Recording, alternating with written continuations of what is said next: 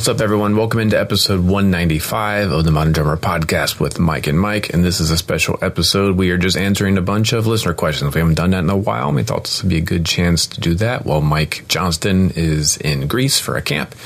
And this episode is brought to you by Dream Cymbals. I am just coming back from a Dream Cymbal hang that happened here in New Jersey. So, and I got to tell you, if you get a chance to go hang out with these guys, it's cool what they're doing. They're shipping a bunch of cymbals into really nice, just cool studios around the U.S. And you get to check out, what the cymbals sound like in a studio with microphones. Scott Pellegrom has been there to demo stuff, which is really cool to hear him do his thing live in the room to hear the cymbals, but then also go in the control room to hear what it sounds like when it's coming through professional quality recording gear. Super cool. So definitely check out their Facebook page and be updated on any future events that might be happening near you.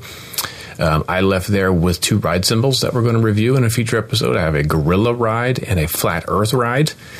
So we'll definitely be featuring those later. But for now, let's get the episode rolling. And this intro beat is brought to you by Mr. Mike Johnston.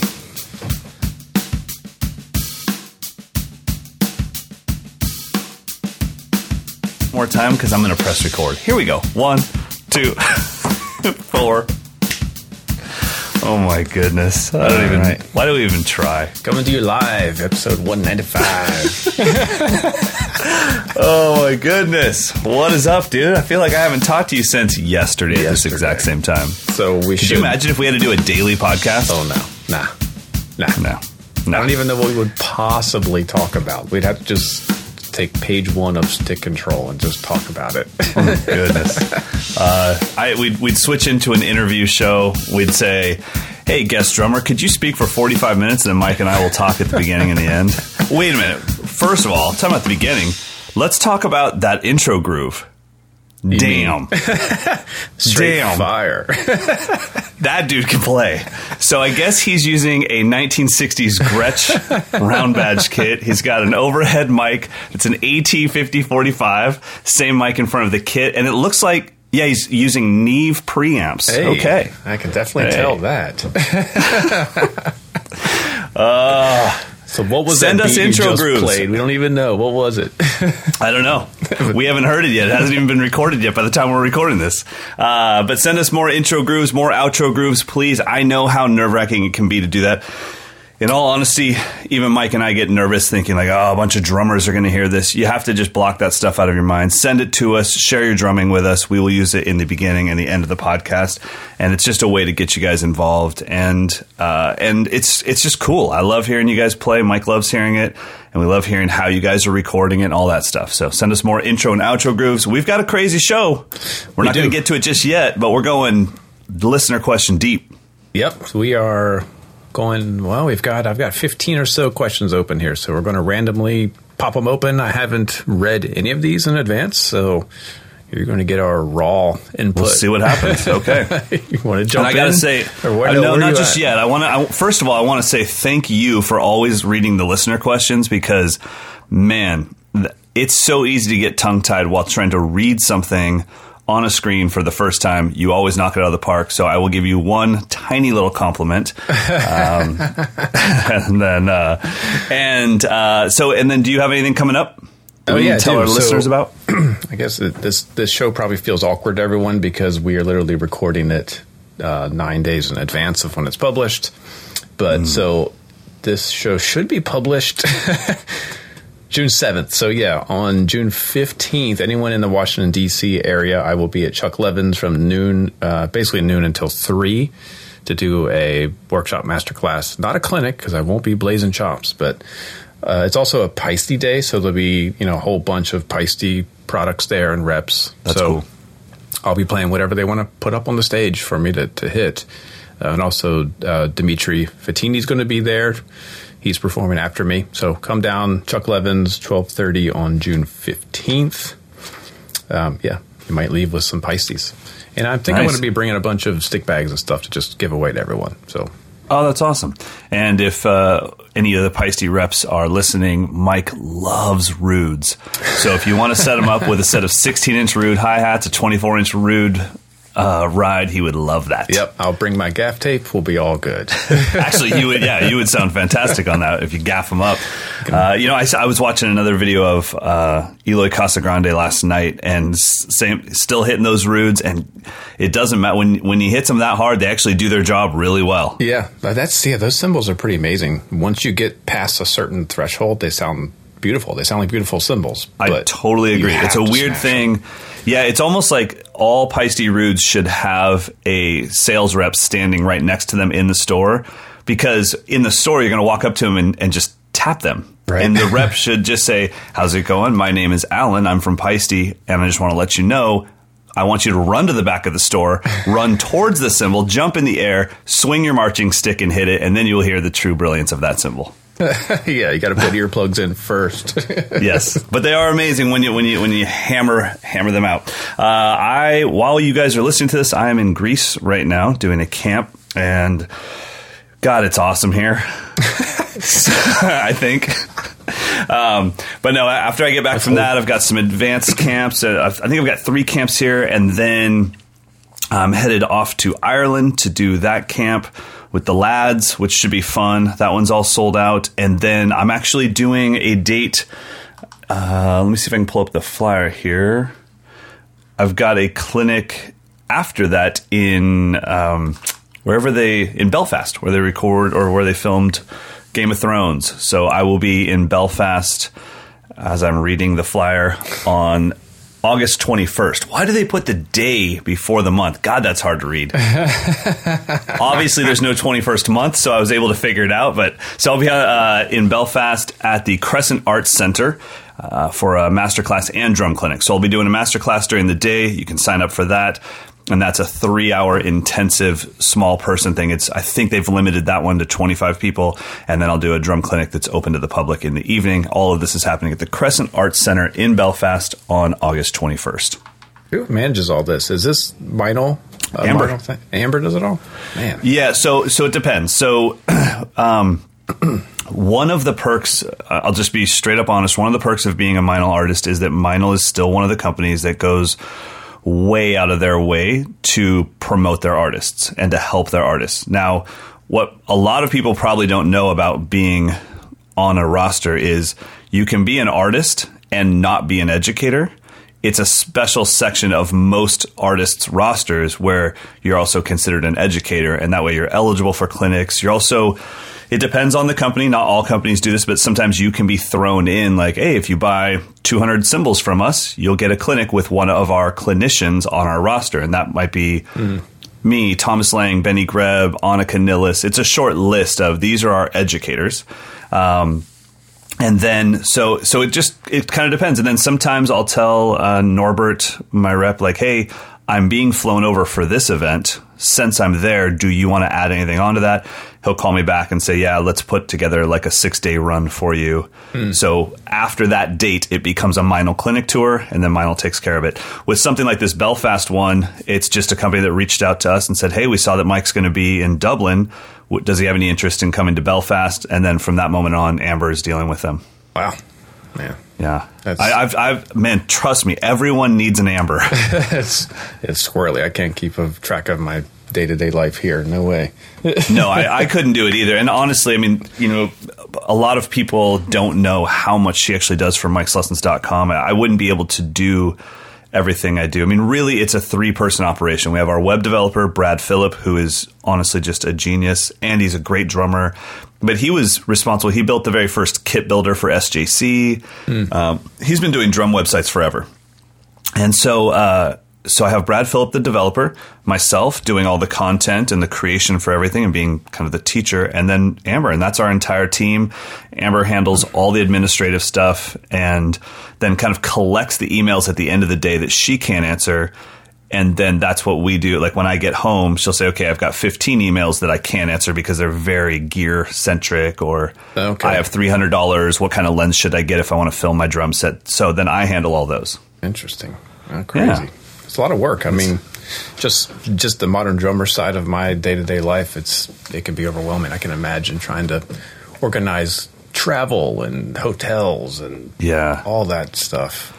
And like I said, I wouldn't be able to do it without Amber. And to just to make it clear, this is her full-time job. So she she left what she was doing to do this full-time because I needed somebody that could do it full-time. So, and it's kind of cool because obviously it says Mike'sLessons.com on the sign and on the door, but as far as a married couple, there's no confusion that this would not work without her.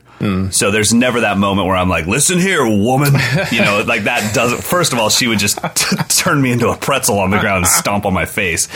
But that doesn't happen because it's so apparent on a daily basis how many things wouldn't happen if she wasn't running really the company. So, it works out great. So a drumming thing I wanted to talk about. I mentioned last episode about this new project I started working on with this really kind of creative, crazy thing. And I kind of had this had been my process for recording forever, but I never actually thought about its effectiveness. And I thought I just would share it. So every time I get a track, and this is also inspired by some tips I've gotten from my favorite drummers over the years, in particular Nir Z, who we'll definitely talk about soon. But every time I get a track and I'm loading up the session and I've got the gear ready to roll, I always record my first instinct take as like just jam on it, just improvise, just pretend you're playing jazz, just go with it. And I'm learning 75% of the time I'm trying to beat that first take.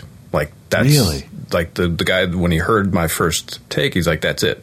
I'm like, well, wait a minute. I don't even know the song yet. Wow.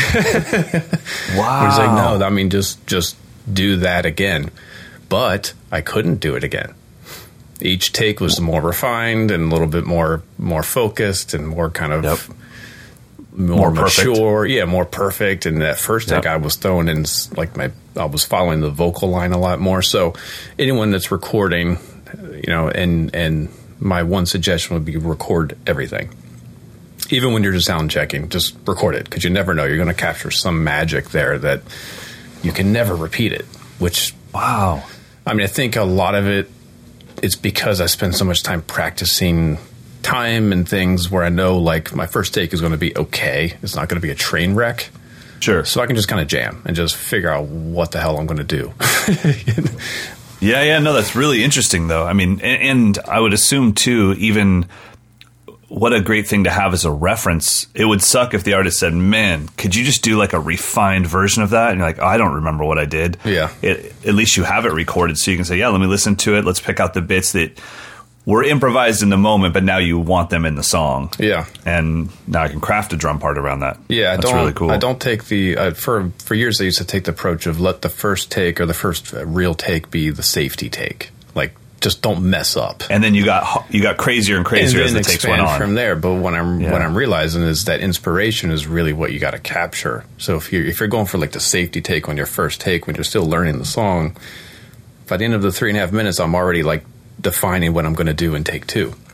Like I don't have that initial that makes a lot of sense. Whoa, that vocal part made me want to do this, and I just did it and not even thinking about it. And then later I'm like, whoa, that was like a 3-note grouping thing that I never would have done. That just kind of landed with the keyboard part or something. So anyway, that was super fun. So it's just cool that he was urging me to just, hey, that's fine. Do whatever you want to do for the rest, but that's cool. Wow, that's really cool. I mean, it's great every time you can learn something about the process. The process is everything. I was watching, what was I watching last night? I was watching some sort of thing. Maybe it was actually do you watch Game of Thrones at all? Mm-mm. Okay, so I was watching. Unfortunately, I haven't seen one minute of it. I'm more into. I've always been more into the making of things than I am into the things. And so they put out there won't be any spoilers. No one has to cover theirs, but they put out a kind of like a 2-hour-long wrap up of the making of the last season. So, but it was super focused on the makeup department, this set dressing department, all that kind of stuff, which is the stuff I geek out about the most. It's like, how that can't be real snow. There's just no way. And I want to know, how did they do this? And so how much of it is digital? So anyways, someone in there mentioned something about the process. And they said, at some point this will be a show on TV and it'll go by so fast. But it took me 7 months to get that show to the point that it could be on TV. That's all I want to remember. I want to remember the 7 months. I don't even need to watch the show. the process is everything. And it just reminded me of how many moments, like when I think of PASIC, and that's almost where our friendship really started, I have some really small memories from PASIC, which was, to this date, the most important change in my career. From that moment on, I had a career in I guess, being a clinician. I have a few crazy memories, but I have crystal clear memories of the 6 months leading up to it. And the 6 months leading up to it changed my whole life. And I reflect on those 6 months every time I'm preparing for something. I never reflect on the crowd standing up and clapping. That's what I don't think. I don't think about that when I go to bed. Like, yeah, you're damn right. Like, I think, okay, wait a minute. There was pressure on me. I prepared for it like nothing I've ever prepared for. Let me reflect on that. So the journey, it's all about the journey, man. Yeah, I couldn't agree more. I literally don't remember one moment of my PASIC presentation. I know what I talked about, but I remember the microphone falling off the rack tom twice. But it not bothering me because I'm like, okay, that's not my job. It's not my fault. Whatever. Just keep going. Yeah. That's about it. I remember the bass drum pedal coming off the hoop once. I'm like, okay. Again, not my gear, not my problem. It's okay. Right. That's it. I don't remember much else. I have memories of you preparing for PASIC. You know what I mean? Like that, because that's what it's all about. So, all right. So, listener questions. Well, I hope you're having fun in Greece. It's so beautiful here. Well, we're dealing with tornadoes here on the East Coast, by the way. Goodness gracious. I drove through, first time ever, before we get into the questions, I played a show the other day. It doesn't matter when. It was when all this crazy weather came through the East Coast. It's the first time in my life I've been driving, and I thought to myself, I might die. Like, really? The weather got so Like the weather intense. Was that bad? I mean, the rain was coming in different directions. Trucks were swaying on the highway. I was like, this is crazy. I've never seen this before. And it was a tornado, apparently. I just drove past a tornado. You know, I say this every year, but unfortunately I always say it right before our fire season. Like, we're here for you and you can come here whenever you want. But then usually when I say that, the next day, like half of our state is burning on the news. No.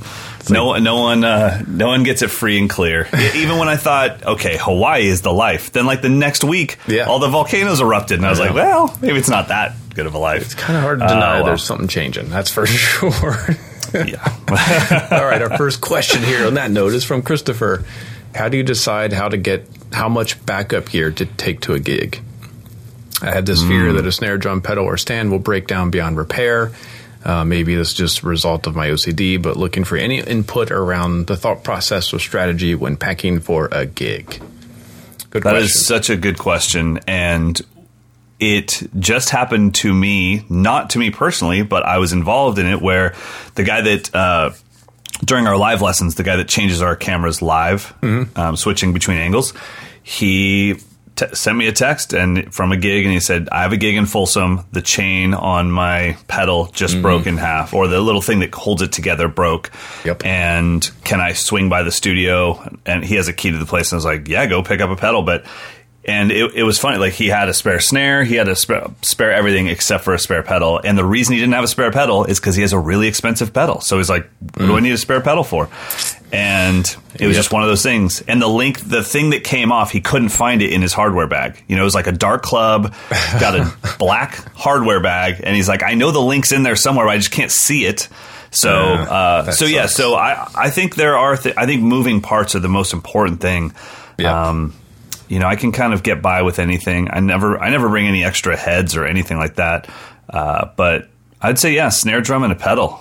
It's hard. I mean, and then do you have like a bag of just spare little things like wing nuts and a clutch, or do you not have that? I do. I have I have a bass drum pedal case that I have 2 pedals in, and I always have a third pedal in my trunk. So I always have 3. Wow. I think it's 3. 1, 2. There might even be 4. There's definitely 3 pedals on me for every gig.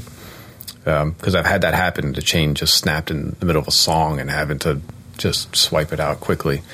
So in my bass drum pedal bag, I have a little, like a Ziploc bag full of felts, washers, hi-hat clutch. I probably have 3 or 4 hi-hat clutches in my car at any given time. Tape, things like that. Especially playing around New York City, the hardware is always suspect, so having the washers and the felts is required. I always take at least 2 pedals, At least 2 snare drums. If I'm going out of town, I take 2 snare drums. Yeah. And that's really kind of it. I don't like double up on any like cymbals or anything like that. No. I mean, honestly, even if a cymbal cracked, I just consider it to be funky. I don't hit in a way that cracks cymbals. But the other thing is, one of the reasons I always play with a side snare is it is my second snare if anything happens to the first one. Mm-hmm. Right. You know, it's sitting right there. I don't have to pull it out of a case. But the other thing that I have to go through is, since my life, especially my gigging life, is a lot different, a lot of it is either camps or on location or clinics. I still will say, like, hey, do you guys have another DW5000 that I can put behind the kit? If this one goes down, I don't want to be like, I don't want to have to press an intercom button. Can we get a DW5000 up to the front of the clinician stage? So I still have it there because things happen. And I don't know this pedal. I haven't traveled with this pedal. But, yeah, I think that's important. And then I would say, if I was gigging a lot, I would get one of those. Have you seen that Aquarian bass drum patch? Yes, and I do have That's that. probably one of the few things that I thought, you know what, man, back in my gigging days, that would have been so helpful. You go through the head, it happens, you got too much energy, you play too hard, you go through the head, you slap that thing on there, and it patches the entire bass drum head. Yeah. I haven't had that happen. Never had broken a bass drum head, but some house kits have been pretty gnarly, where I've had to just kind of duct tape a fake head, basically. Yeah. Yeah, and that Aquarian bass drum patch works great to throw on a snare and get that, it's like a cheap big fat snare drum. Yeah, that's what I use it for, actually. I have it in my snare case. I just throw it on the snare. Because it's made out of Mylar. So, yeah. All right, next question. Okay, next one is... This is from Adam. It says, I have a question about something that I'm struggling with in a new band that's half covers and half originals. I'm struggling to find my ability to dig into pocket and groove in mid-tempo 4/4 rock songs. These are songs in the 130 to 150 BPM range that call for a standard backbeat. At lower tempos or on bluesy stuff, I find it easier to swing a bit and find some pocket. But the up-tempo, straight-ahead rock stuff, I find there's less space for the sauce that makes something groove. I wonder if you have examples of backbeat songs at those tempos that demonstrate some groove that are still hard-driving rock tracks.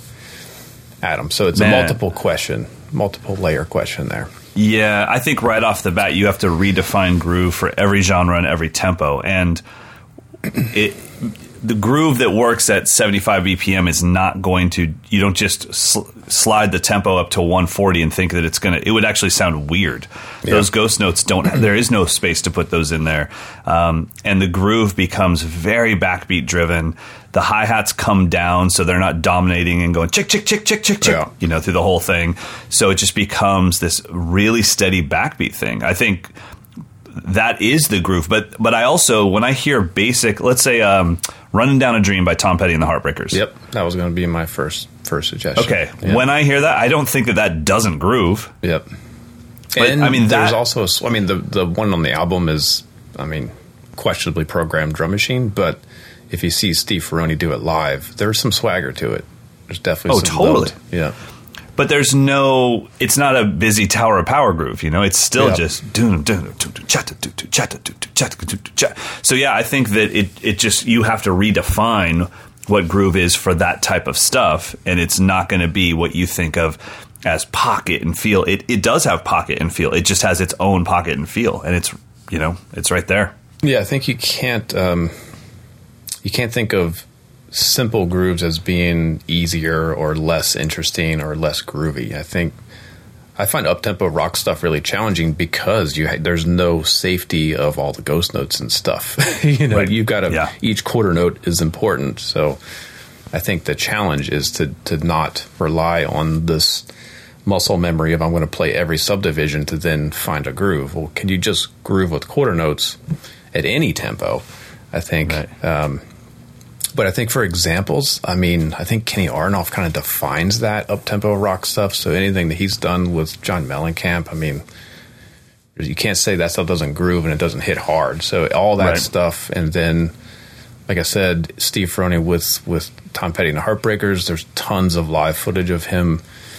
Just, undeniable pocket and in those weird kind of up-tempo rock tempos, a lot of them. That 150 range, that's tough, but he can do it. Yeah. Agreed. Hope that answers it. All right, next one.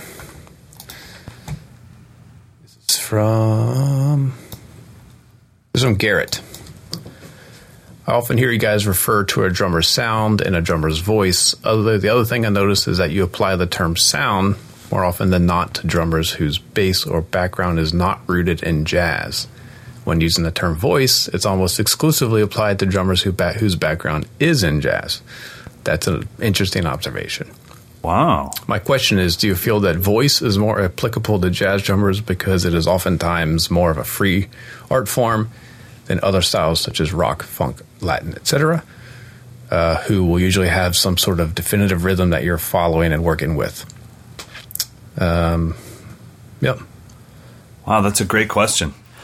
I think you and I probably use sound to refer to the sound they're getting out of their kit, where a lot of times with voice we refer to that as what they're playing on the kit. So, Tony Williams would have his voice on many different kits, and then there's the Matt Chamberlain sound or the Benny Greb sound. I mean, for me, I would have thought they were interchangeable, but now that we're digging into it, I didn't even notice that was happening.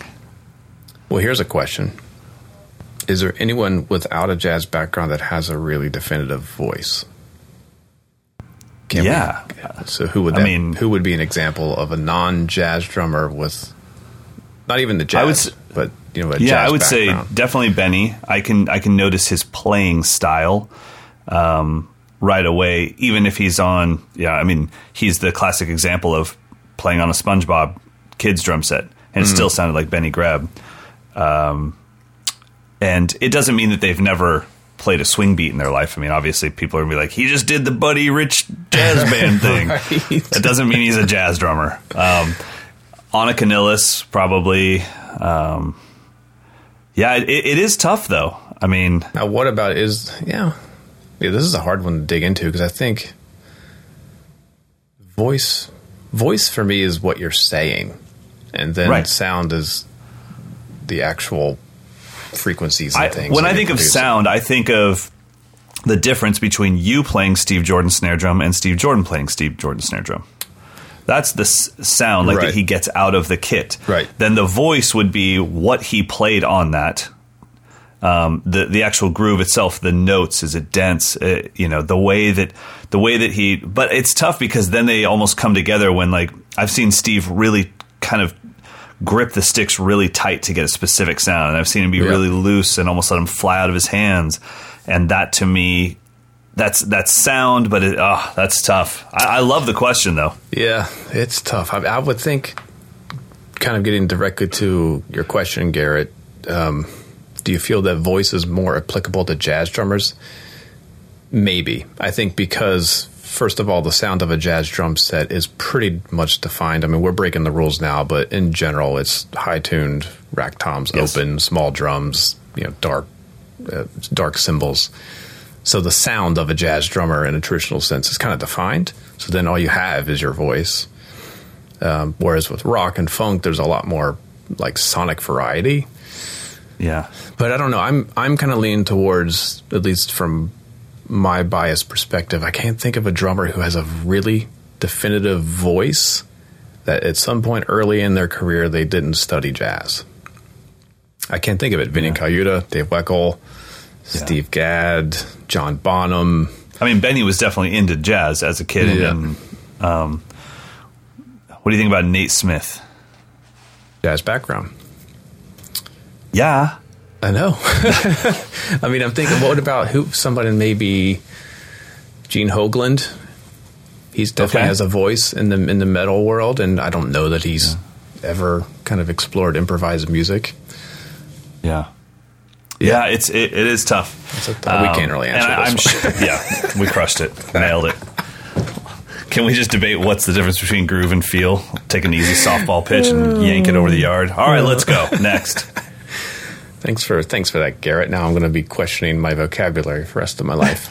All right, so we're going to pause for a quick message from our sponsor, Dream Cymbals. Like I said, I grabbed the Gorilla Ride and the Flat Earth Ride from the Dream Cymbals hang that I went to the other day. So we're going to just drop in some audio that I grabbed online. This is not me playing. These are some YouTube demos that I found of the Gorilla Ride. So the Gorilla Ride is a heavy ride, a very pingy ride. So it's something maybe you didn't think Dream offered, maybe this kind of heavy rock ride sound. So we're going to drop that in now, and then we're going to follow that with the Dark Matter Flat Earth Ride, which is kind of the polar opposite, but still related. It's a very pingy, but very dark and dry. So first you're going to hear the Gorilla Ride, and then we're going to shift over to the Dark Matter Ride. Again, these are samples that I just grabbed from YouTube. I will be doing a personal demo and a review of these in an upcoming episode, but for now, check out these two cymbals, and we'll get back to your questions here in a minute.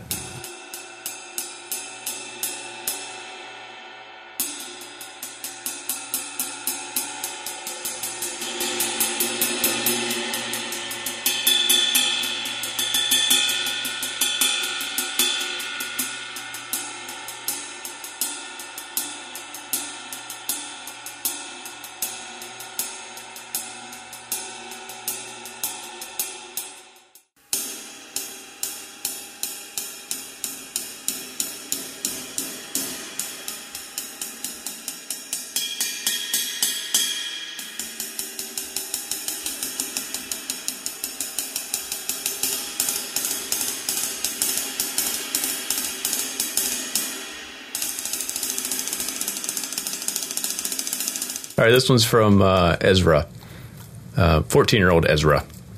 Nice. I have a couple of questions for you guys. What would be your setup if you were playing contemporary Christian music as well as funk, R&B, and pop? And then second question we're not going to get to. Third question, I have an interface with only 4 inputs and 4 line inputs. Should I just use the line inputs or get an external mic preamp? So 2 questions. What would be your setup if you were playing contemporary Christian music as well as funk, R&B, and pop? And then if I have an interface with only 4 inputs and 4 line inputs, should I use the line inputs or get an external mic preamp? Well, let's take the first one. Contemporary Christian music, if you're going to, there's going to be a lot of tom builds. You're going to be riding on that floor tom a lot. So I think having a 16 is going to be beneficial to the kit. If you have the option for it, just going with a nice 6-piece kit of 10, 12, 14, 16 covers all of your bases. And the thing that I love about 10, 12, 14, 16 is then you have a minimum of 3 really standardized kits. You have a nice 6-piece kit to do all that stuff with. You have a 10 and 14 setup to do some fusion stuff, and you have a 12, 16 setup to do some rock stuff. And you're all set. So you can do anything you want with a 10, 12, 14, 16. And at no point will you be playing a contemporary Christian song and be like, man, I wish I had an 8-inch tom.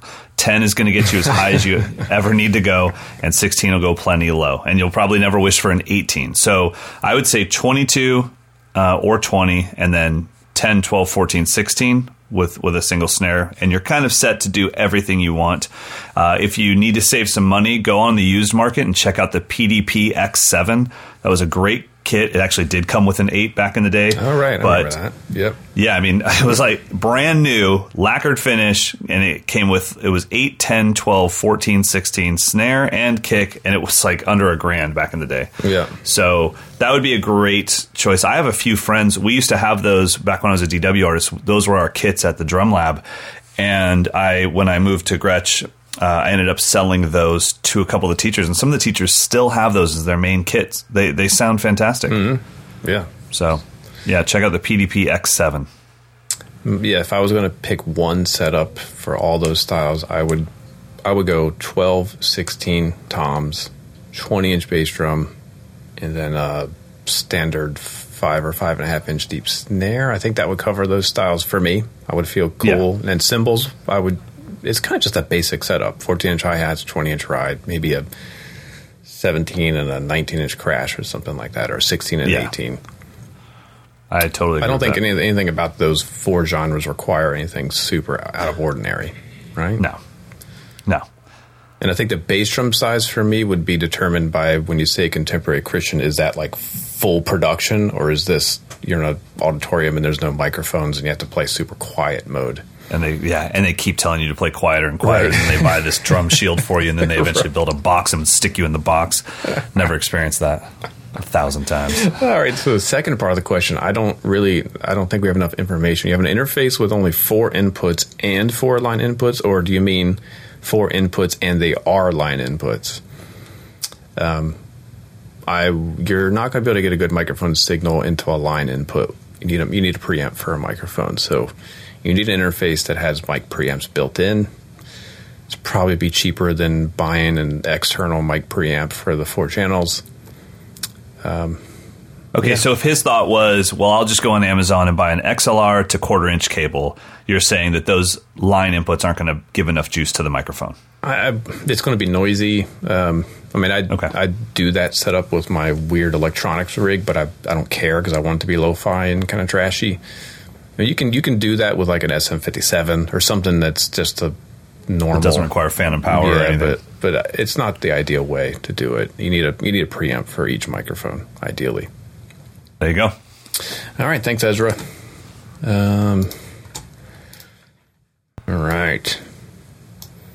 This is from, oh man, of course. Is this a Greek name? Stelios. Why don't you say it the exact same way 3 times in a row? No variations. Is it Stelios or Stelios? Is it Stelios? It might be Stelios. So how would you pronounce this? STEL. And then he gave us the how to pronounce it, -YOS. Stelios? Or Stelios? Yeah, I like it. As you can see, I'm not going to commit to it because I might see this guy in Greece. So goodness. Can you explain the difference in feel and tuning between an 8-lug and a 10-lug snare drum? Oh, that is a great question. Feel and tuning. So I'll jump in and say from my perspective, if you put a blindfold on me, I wouldn't know if it was an 8-lug or a 10-lug drum. Okay. That's just me. I think a 10-lug drum gives you more opportunity to tune higher without blowing the lugs out. But I never tune that high anyway. So for me, 8 lugs is all you really need, but 10 lugs is cool too. But I don't notice a difference in feel between the two personally. You get down to 6 lugs, I can feel it. The head is just softer. But I think I've always been partial to 8 just because there's probably a placebo effect that there's less metal on the shell. There's less lugs on the shell. I can see more of the shell. Sometimes when you get a 10-lug snare drum, depending on the maker and depending on what the lugs are like, it can take up a lot of real estate on the shell. And I'm not seeing the beauty of the shell. And then I think that affects me. And all of a sudden, my mind thinks the drum is choked. No experimentation whatsoever. Just, it's choked because I can't see the shell.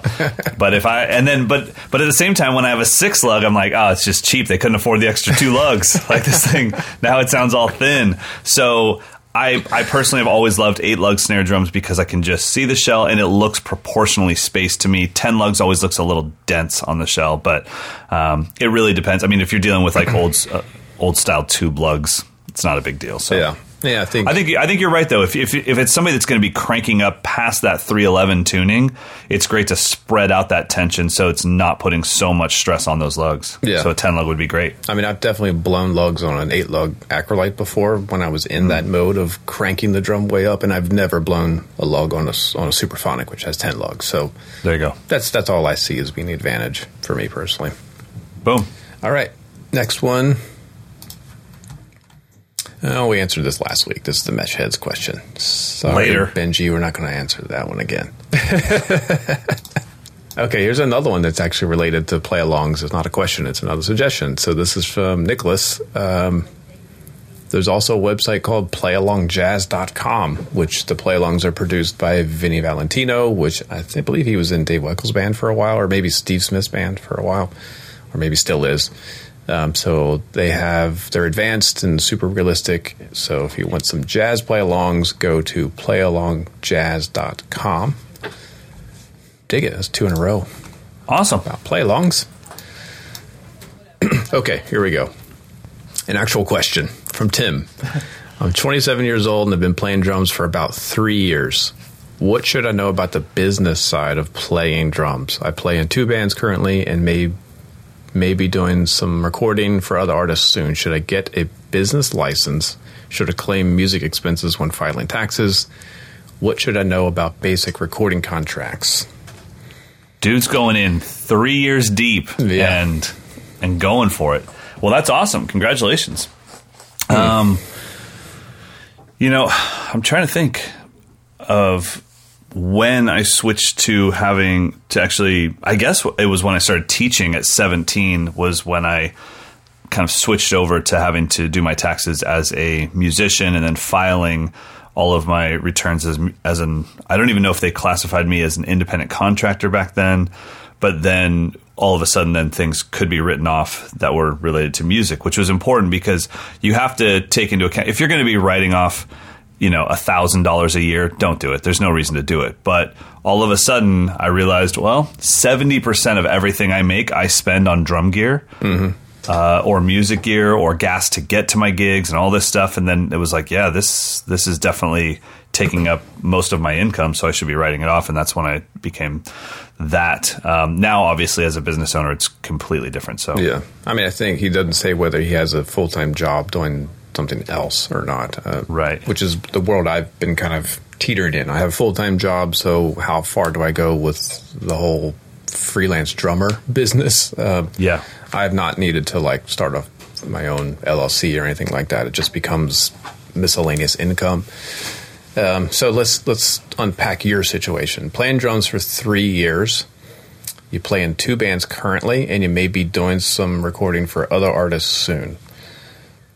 If one of those 2 bands is not signed to like a big deal where there's actually real money involved, I think you don't want to be like, hey guys, can we sign some contracts amongst each other?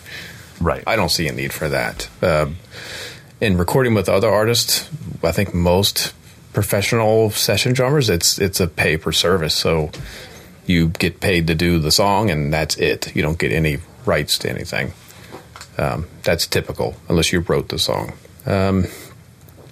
Yeah, that's about. And then, okay, let me ask you this: as far as he's going into his first studio session and they say, how much will you charge per song? For you, is that a case-by-case situation, or do you have a flat rate? I have a starting point that I won't go below. Okay. But it just depends. Sometimes I'll package it. If we're going to try to crank out a whole record in one day, then it's okay. You got to pay me for the day.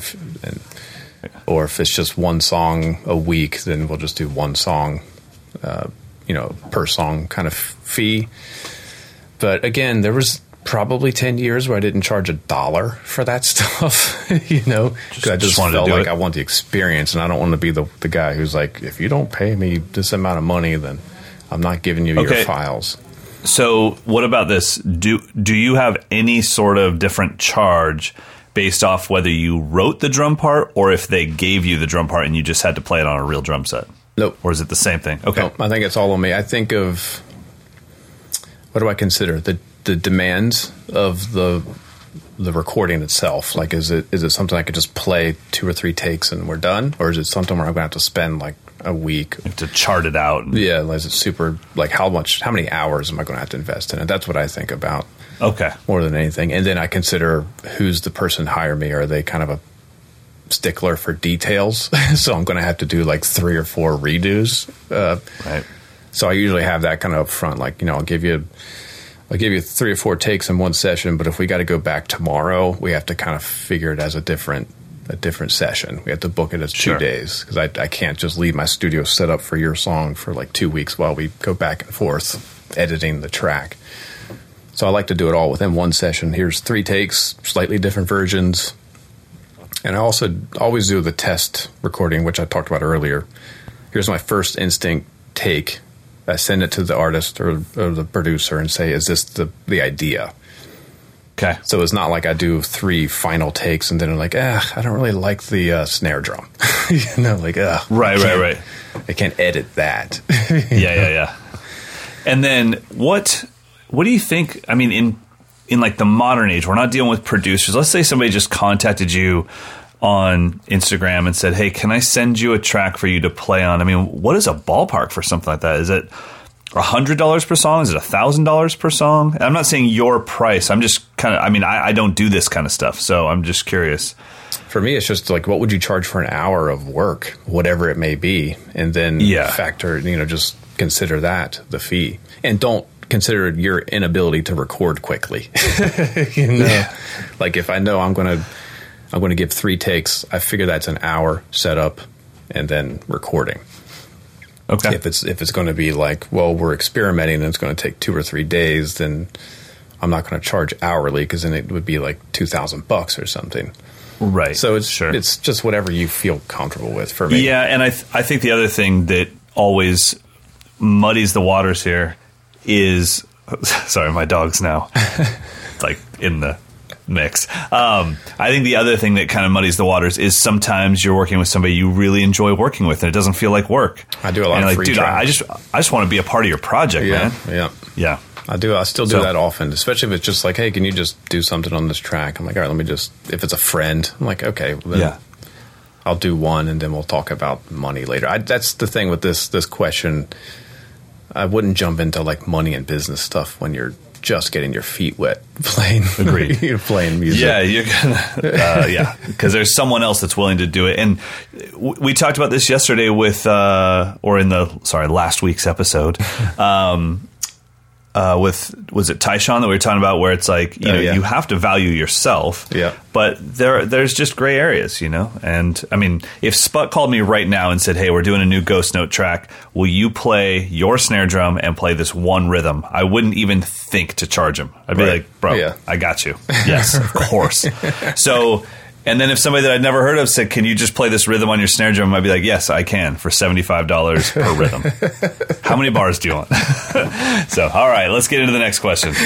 All right, this one is, I don't have a name. This is from DJ Rodriguez, it looks like.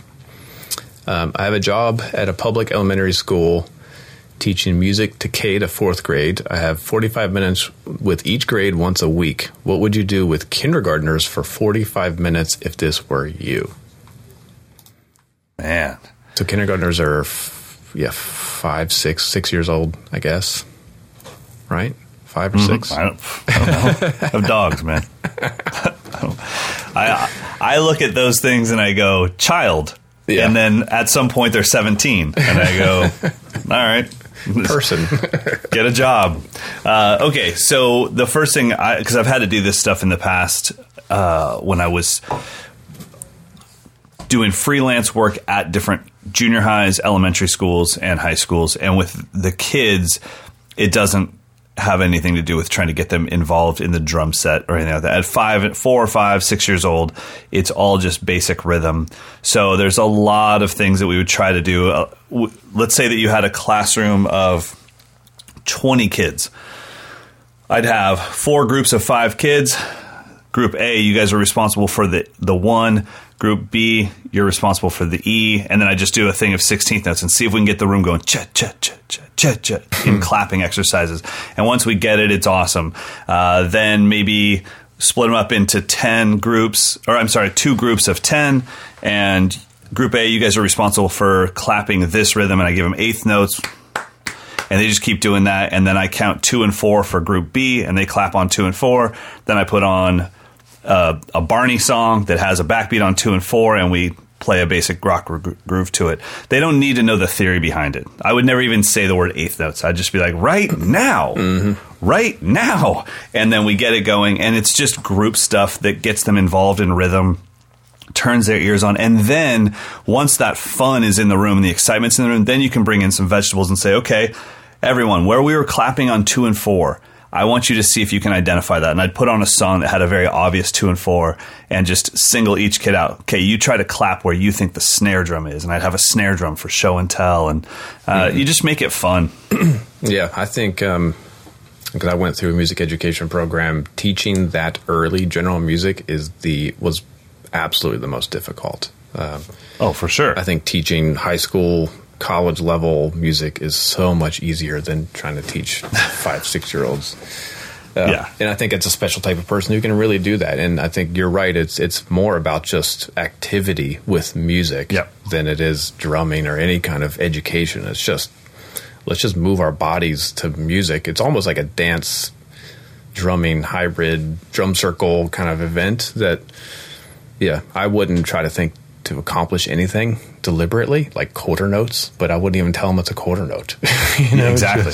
And they don't need to know. I mean, when I ran into 8-year-olds that had what we would call natural rhythm and all that stuff, they didn't know anything. All they knew was their parents played Al Green every morning for breakfast in the household, and then they went to church and there was music there, and then they came home, and on the drive home, the mom was a fan of, whatever artist that was like all pocket driven. I was like, okay, so you've had this since you were in the womb.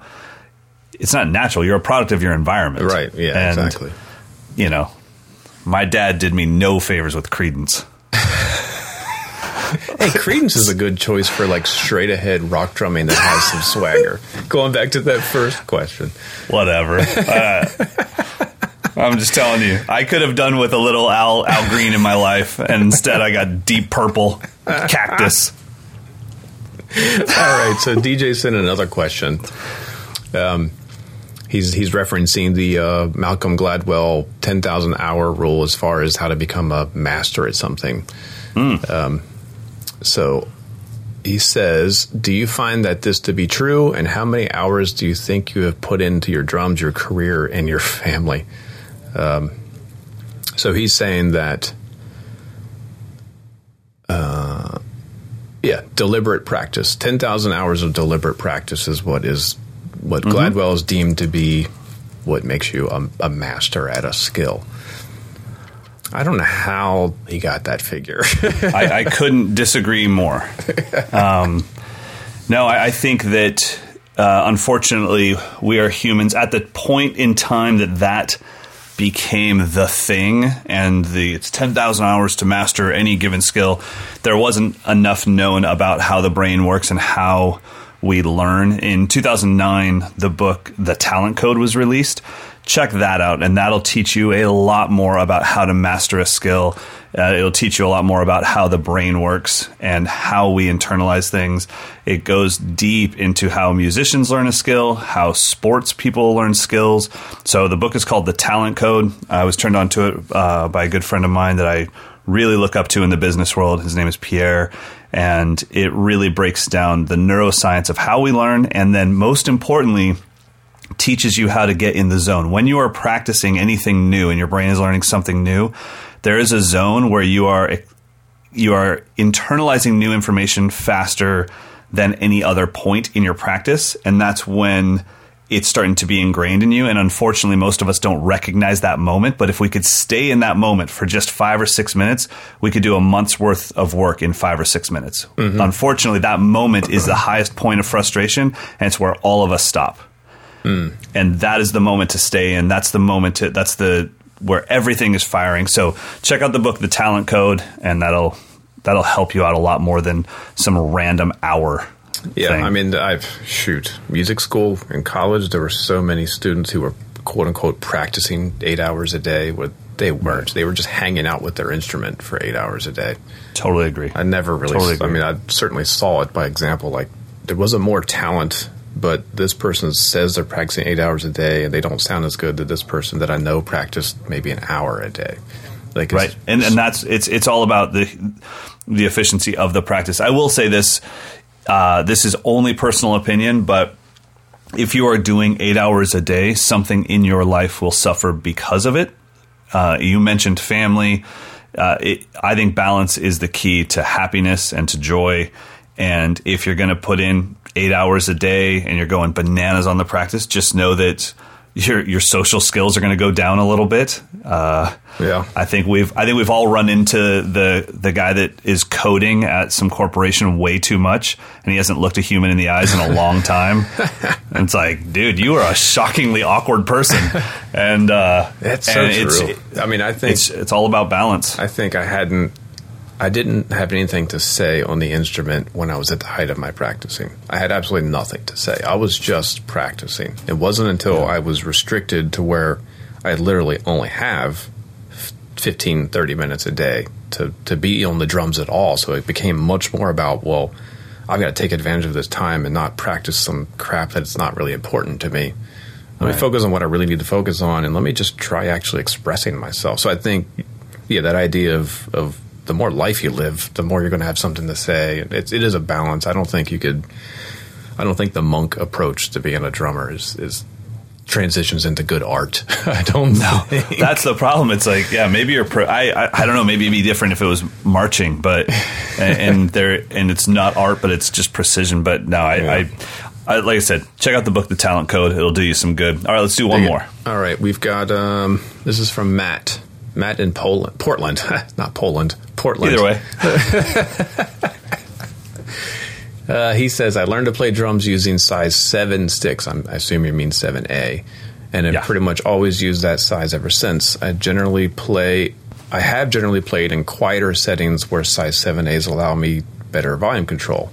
I would use size 5s, now again, 5As, I think. 5B. When I was in a garage band, but those sticks felt clunkier than what I was used to. Okay. So where does we get to the actual question? Okay, so he's saying, I hope to someday be in a rock band and wonder if I should train myself to become accustomed to size 5A or B sticks.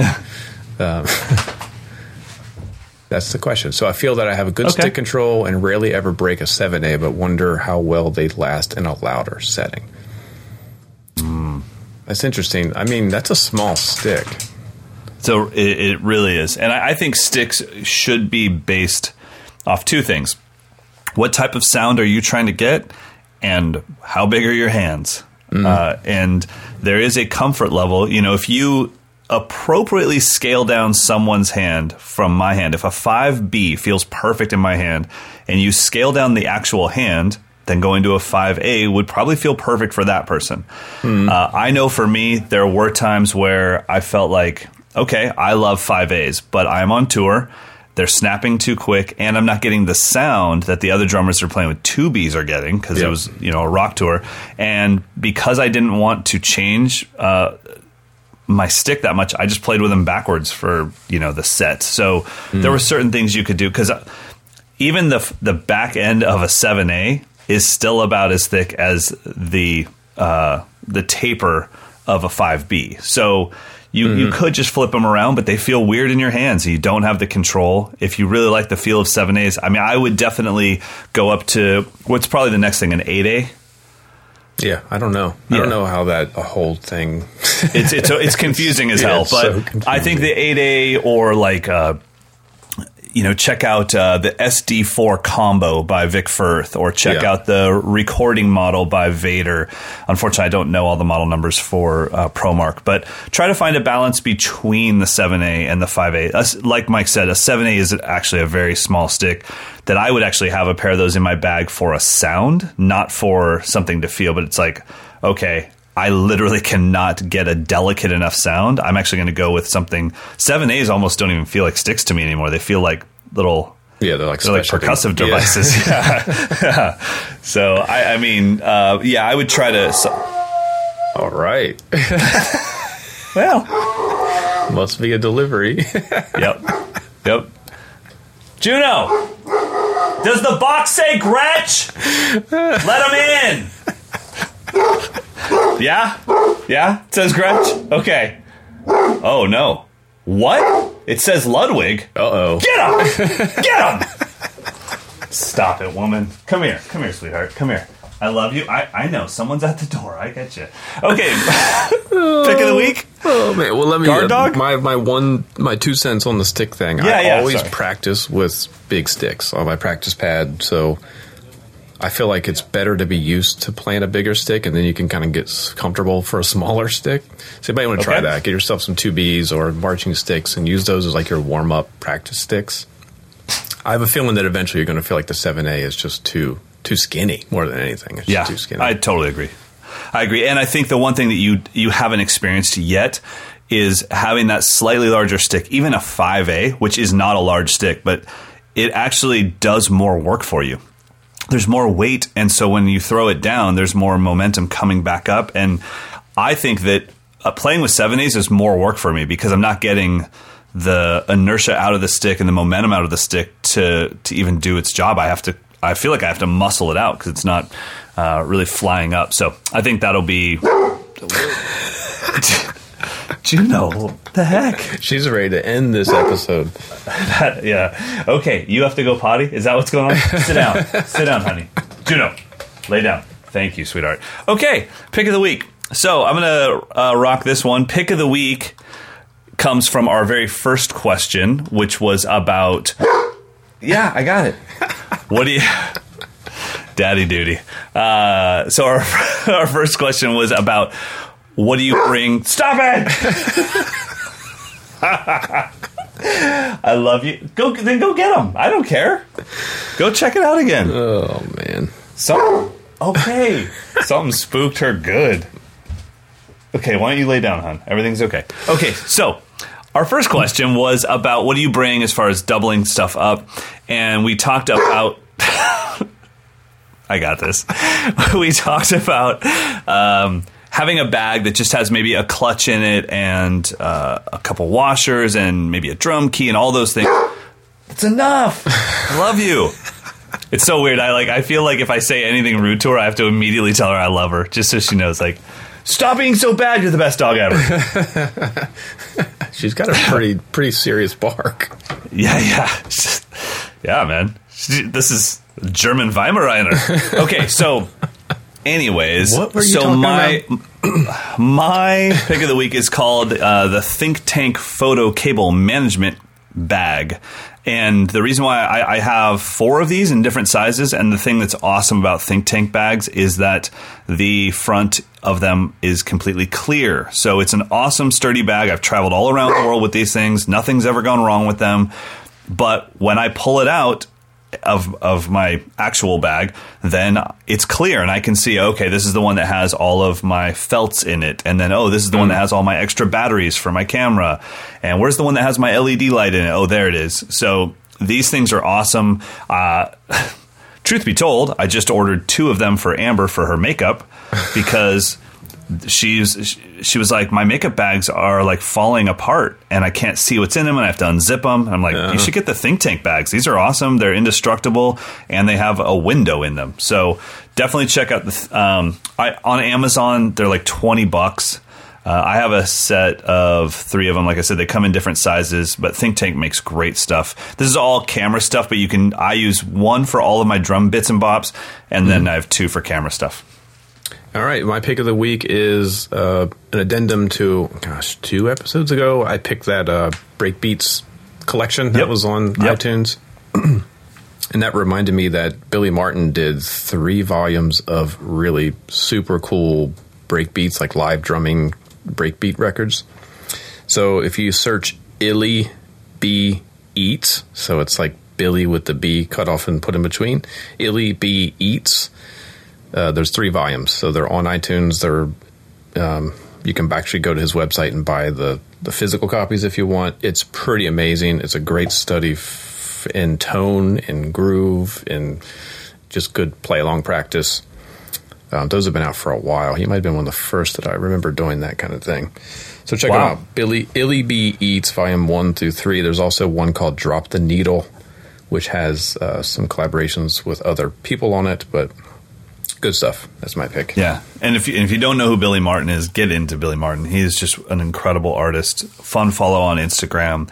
And he's the one that reminds the entire world you don't have to always rip chops. Yeah. That is one of the most creative human beings on the planet. Yeah. Yeah. Thanks for digging into. Yeah. Clearly you're a huge fan. That was epic.